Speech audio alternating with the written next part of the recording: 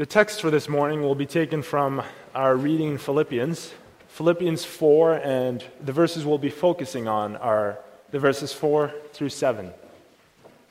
Rejoice in the Lord always. Again, I will say, rejoice. Let your gentleness be known to all men. The Lord is at hand. Be anxious for nothing, but in everything, by prayer and supplication, with thanksgiving, let your requests be made known to God. And the peace of God, which surpasses all understanding, will guard your hearts and minds through Christ Jesus. Beloved congregation of our Lord Jesus Christ, the statement, just grin and bear it, has been a popular one for many years. Sometimes if a child gets hurt and is whining and complaining, the parents say, just grin and bear it. Or maybe you've been dragged up to the front at a wedding and you're supposed to be a part of the entertainment. Well, you'll just grin and bear it. It's fine if it's the little things that you've been told to grin and bear, but it becomes a bit of an issue with bigger things, doesn't it? Our limits for what we will grin and bear only go so far. Then we get the Apostle Paul and his command to rejoice always. Is this realistic? Before we answer that question, let's take a moment to examine Paul's life. The Apostle Paul is quite familiar with suffering. He is writing this letter of joy to the Philippians from prison. 5 years prior to this, in his second letter to the Corinthians, he wrote the following. From the Jews, 5 times I received 40 stripes minus 1. 3 times I was beaten with rods. Once I was stoned. 3 times I was shipwrecked. A night and a day I have been in the deep.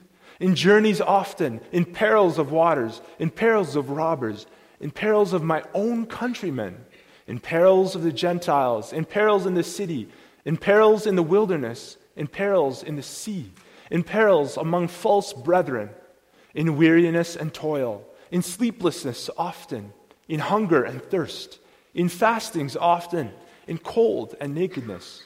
Besides the other things, what comes upon me daily, my deep concern for all the churches. Who is weak, and I am not weak? Who is made to stumble, and I do not burn? When Paul himself was in Philippi, he was chained for the gospel and roughed up by the crowds. Being a Christian in Philippi was not an easy thing. How is it possible that such a man who had suffered so much was able to write so extensively about being joyful? Now let's consider his audience. The Philippians themselves faced difficulties as well. Philippi was a colony of veterans. After the war in 42 BC, where Anthony and Octavius fought Brutus and Cassius in the power vacuum following the assassination of Julius Caesar, many of their veterans settled here. Because of this city received and maintained a colony status that was held by very few cities outside of Italy. This gave them special rights and privileges. They were fiercely proud citizens of the Roman Empire and hostile to anything that might challenge this pride. This resulted in strong support for the imperial cult and anger against any who would oppose it, including Christians. Besides all of this, the Jews also had to struggle, the Christians here also had to struggle against opposition from the Jews in nearby Thessalonica. And yet, despite all of this, Paul calls them to rejoice. Seeing his reaction to suffering, as well as his command, we are brought to the realization that rejoicing in the Lord involves so much more than simply grinning and bearing it. We will examine his call in the following theme and points. As they eagerly await their Savior, believers in Philippi are encouraged to find their joy in the Lord. We will see, first of all, rejoice in the Lord. Second, show gentleness to all. And third, replace anxiety with thankful prayer.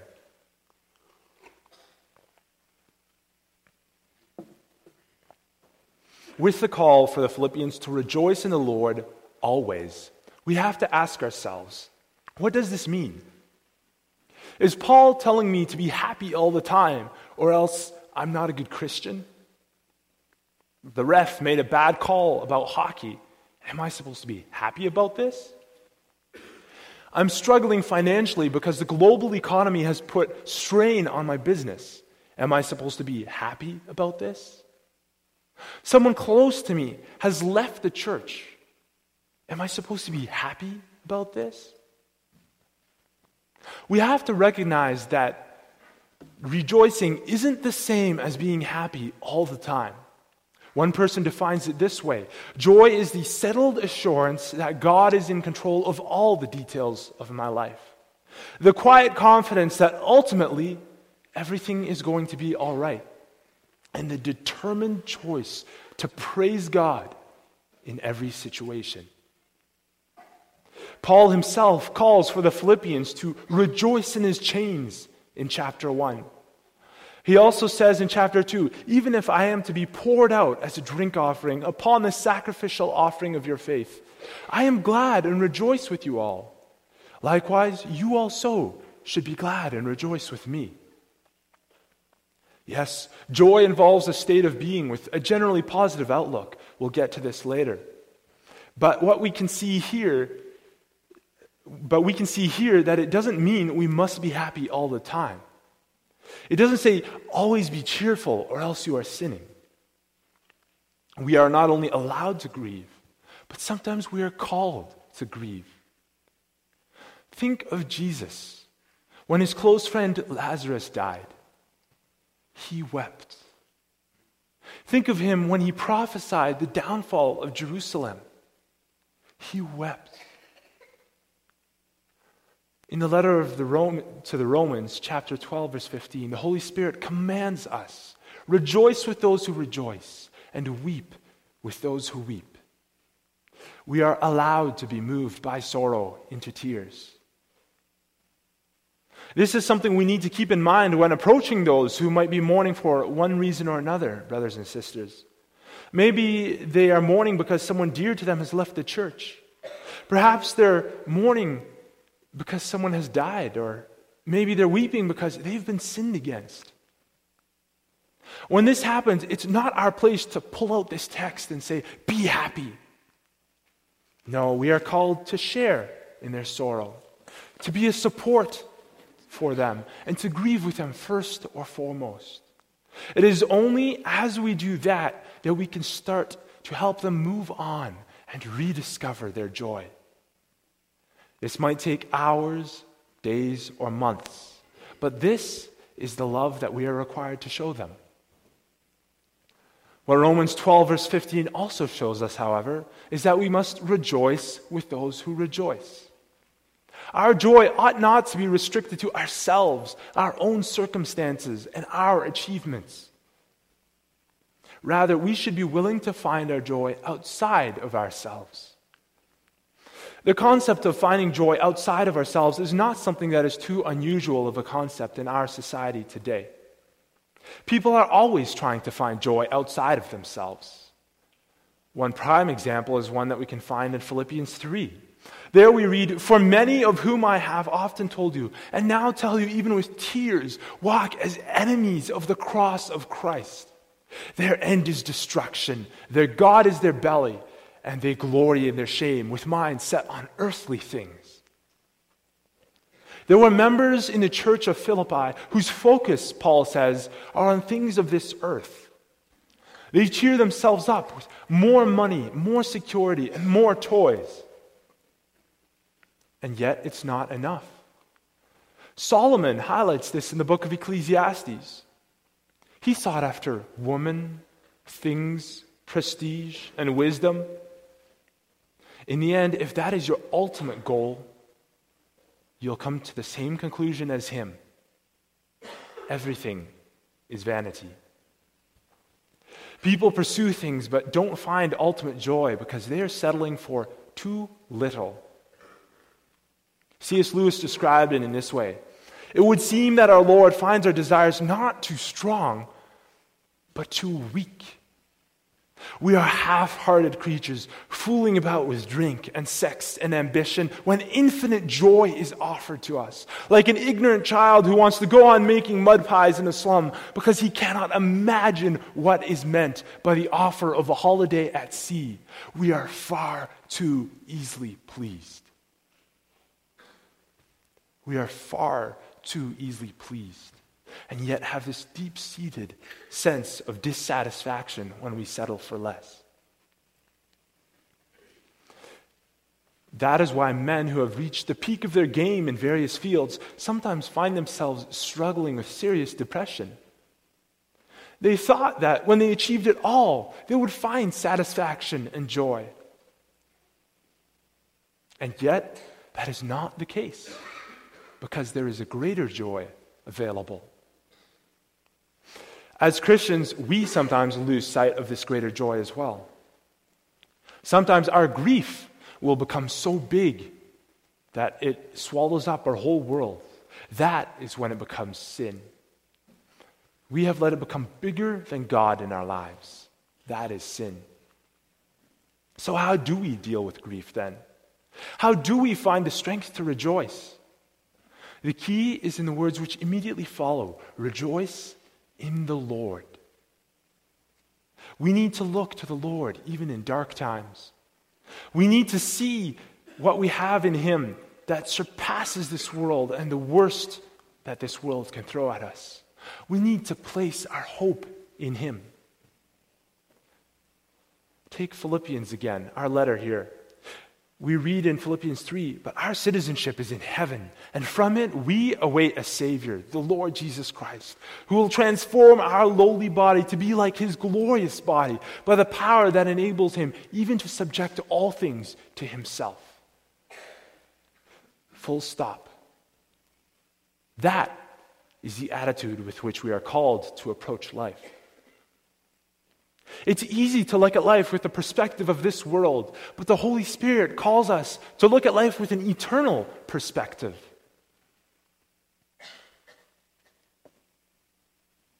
When we allow grief to overwhelm our sense of who God is and that He is a good God, that's sin. We have made grief into a terrible and demanding God, a dark and evil God who will take and take until we have nothing more to offer. He'll continue sucking until the life is sucked right out of our bones, until we offer our all. But God calls us to look beyond our grief. Here in Philippians, He says to us as heavenly citizens, you know that grief you suffered? I have something in store that is so much better than you can imagine. It will wipe away every tear from your eyes and give you a joy that is beyond measure. And where do we find this joy beyond measure? Where is this well of pure joy that I can drink from? You must look beyond yourselves. As the prophet Nehemiah says, the joy of the Lord is your strength. Here we can see that joy is something externally given to us. Once we have drunk from this unending supply of joy, this unfathomable spring, then the Holy Spirit says, rejoice always, pray without ceasing, give thanks in all circumstances, for this is the will of God in Christ Jesus for you. It is the will of God in Christ Jesus that you should rejoice.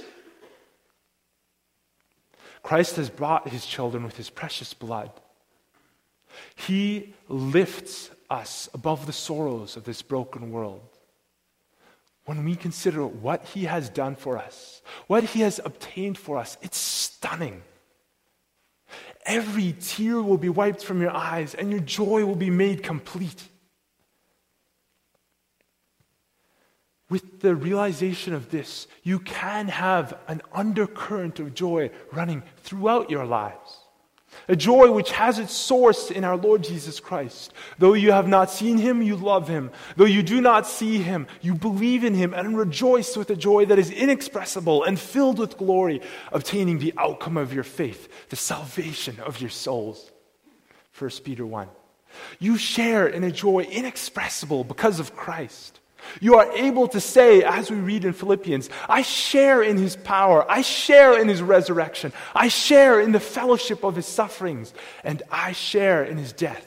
And now, I will also share in his resurrection and glory.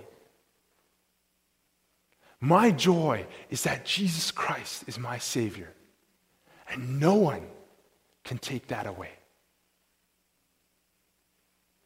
Yes, and he did more than simply buy us and rescue us. He has sent his Holy Spirit to us. And it is his Holy Spirit who works this joy in our hearts. As one part of the fruit of the Spirit, joy grows within us as we grow in faith and strength in the Lord. What a precious gift we have in this. We can have the settled assurance that we have been bought and washed in the blood of Christ.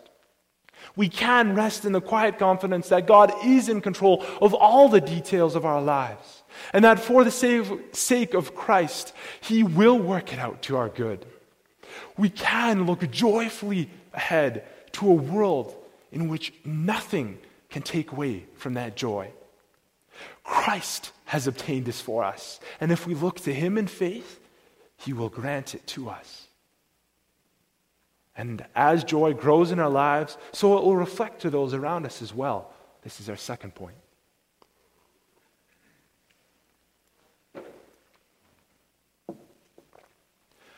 Once a Christian feels in their heart the beginning of eternal joy, they cannot help but reflect it to those around. And do you live like this? Do you live in the assurance that everything is in God's hands and that you are free to live radical lives for him? How does your Christian life impact those around you? Can they see the joy within you? Have they heard from your mouth why you live differently? Do you act differently?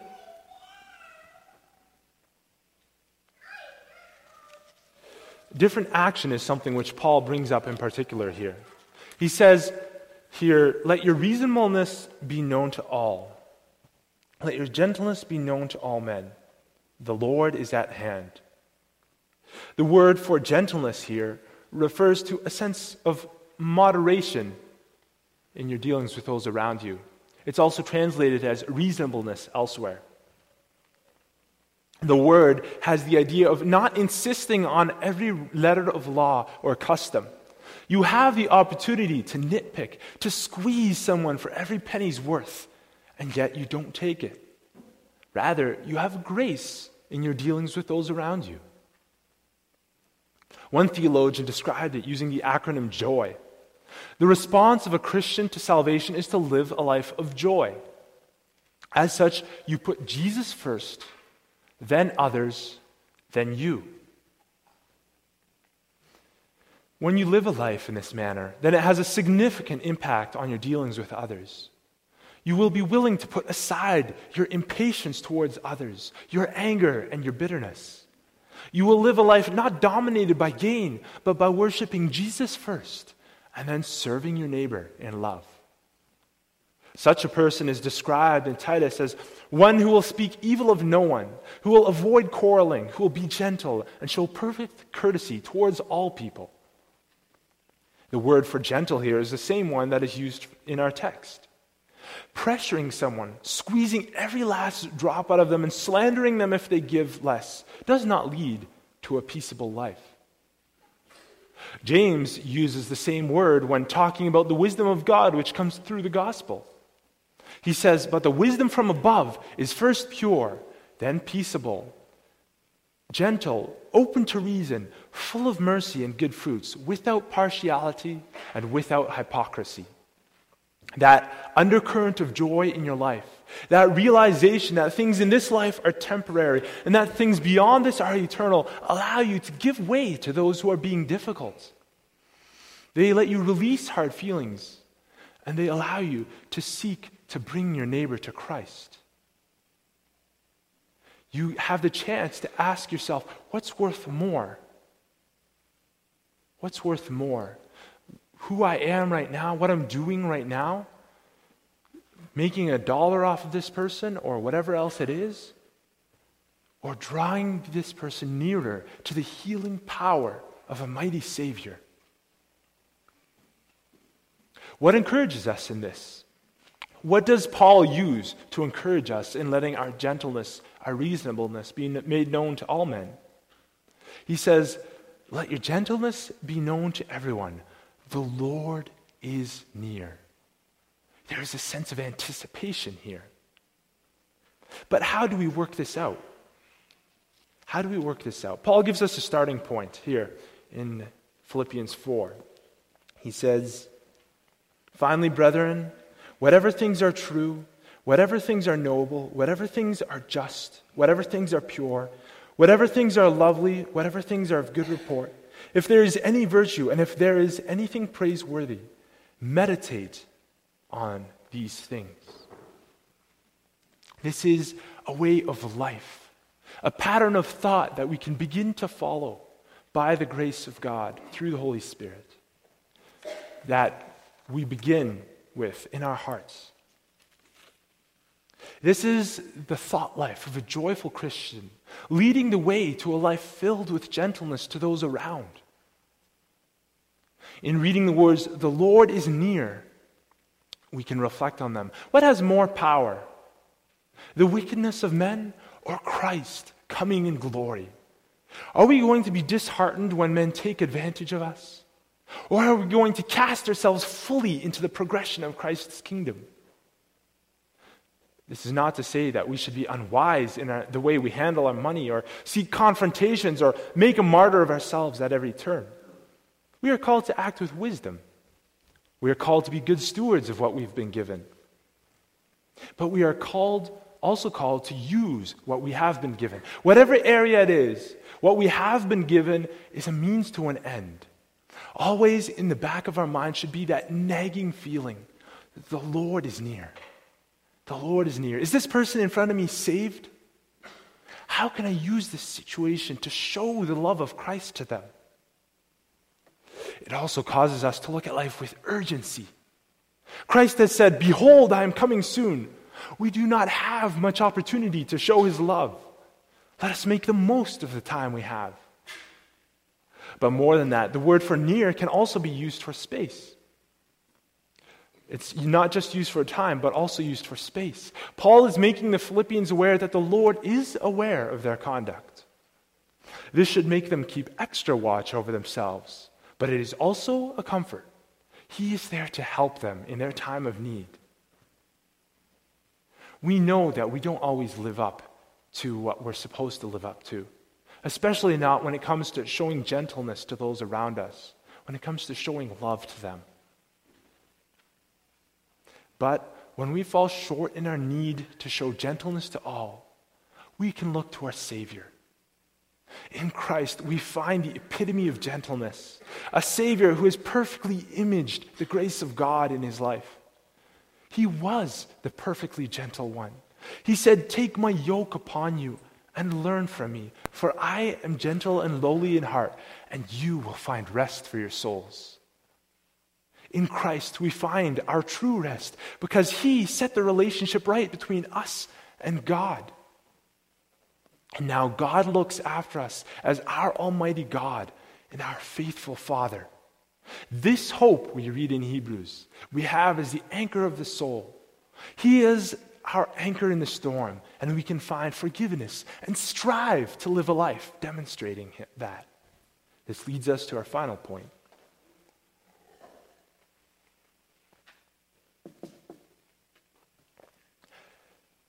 Finding our full satisfaction in Christ is what allows us to live a life of joy. But that also allows us to reflect on the greatest enemy of joy. The greatest enemy of joy is anxiety. That's why it's spoken about immediately following this. Be anxious for nothing. The greatest enemy of joy is anxiety. Anxiety can be debilitating. It can cause you no end of grief. What's the best way to fight against this? Jesus lays this out in Matthew 6. There he writes, therefore I tell you, do not be anxious about your life, what you will eat or what you will drink or what you will wear, nor about your body what you will put on. Is not life more than food and the body more than clothing? Look at the birds of the air. They neither reap nor gather into barns, and yet your heavenly Father feeds them. Are you not of much more value than they? And which of you, by being anxious, can add a single hour to his life? Worrying about what will happen tomorrow or the day after will only add grief to your life. Jesus calls us in times like this to remember the source of our joy, because he has set our relationship right with God. Because he has set our relationship right with God, we can rest in the assurance that our Heavenly Father will look out for us, whatever the occasion. I was reminded of this a while ago with a story that someone told me. She was studying law, and the time for the bar exam came around. She was feeling stressed while waiting to be examined. But then someone who wasn't a Christian, who was in her class, spoke to her. He may not have meant it seriously, but it really struck her. He said, "What are you worried about? Your friend can walk on water." Your friend can walk on water. A powerful statement, isn't it? This person had seen her walk of life, the way she expressed her faith in class, and he was telling her that if she really believed what she said, she should take it to heart. Your friend can walk on water, so why worry? You have a brother who is the most powerful king of the universe. He can command the laws of physics to change, and they will do so for him. The wind and the waves obey him. Even death has no power over him. So why worry? Why be anxious? Why let the stress and strain of this world overwhelm you? Cast all your anxieties on him, because he cares for you. That is what Paul commands the Philippians to do as well. He has suffered, and yet he can rejoice. He says he knows they are suffering, and yet he encourages them to rejoice as well. He says, "Do not be anxious about anything, but in everything, by prayer and supplication, with thanksgiving, let your requests be made known to God. And the peace of God, which surpasses all understanding, will guard your hearts and minds in Christ Jesus." Notice the absolutes here. Rejoice in the Lord always. Let your reasonableness be known to all. Be anxious about nothing. It's a tall order, isn't it? We can't do this alone. But we can do this through Christ our Savior, in the strength supplied for us by the Holy Spirit. The only way we can access the Holy Spirit is by asking in the name of Christ. Compare that access to the wind. If you are on water, you'll notice its movement. You can see its effects. But if you want to have the power to move, you need to raise your sail. Likewise, only by the power of the Holy Spirit will we be able to do all these absolutes. We must come to God, raising our sails in prayer and supplication. We must do so with thanksgiving, recognizing the power of what God has done for us. The fact that He has sent His Son to suffer and to die for us. The fact that He looks after us every step of the way throughout our lives. And then the peace of God, which transcends all understanding, will guard your hearts and your minds through Christ Jesus. This peace of God is deeper than we can fathom. It's the anchor for our souls. It's a solid point, like that of a ship at sea. The ship might be pushed this way and that by the currents and the winds, but once it drops its anchor into the harbor, it is safe. It is guarded. There in the harbor, it finds protection. This peace, granted by the power of God, will keep us safe and provide security for us. That is how Christians can give responses to troubles that are so incredible to the world. They see the situation you're in. And they see the grief that it can cause, and they say, "How are you not falling to pieces right now?" True, we are sorrowful. Yes, we struggle and we grieve. And yet we know we are kept safely in the palm of the Lord our God. And so we can give the response of Habakkuk, though the fig tree may not blossom, nor fruit be on the vines, though the labor of the olive may fail, and the fields yield no food, though the flock be cut off from the fold, and there be no herd in the stalls, yet I will rejoice in the Lord. I will joy in the God of my salvation. Isn't that beautiful? Even in the face of suffering, we see a confidence in the Lord. Reflecting on the sovereign faithfulness of God, we can cast aside all our anxieties and live a life of trust. This is not to say that life as such will be easier or our situation will improve. But it gives us the glorious freedom to say, as Habakkuk continues, the Lord God is my strength. He will make my feet like deer's feet, and He will make me walk on my high hills. We cannot face all of our troubles in our own strength, but that's okay. That's okay. You do not need to face it in your own strength. The Lord God is your strength. He might not make the way flat before you, but He will make your feet nimble as deer's feet. And with Him at your side, you will scale every treacherous and rocky slope. Christ said, "Peace I leave with you. My peace I give you. Not as the world gives do I give you. Let not your heart be troubled, neither let it be afraid." Jesus is our Savior, and God is our Father for Jesus' sake. Do not worry about tomorrow. Do not be anxious. Go forward this week rejoicing. Amen.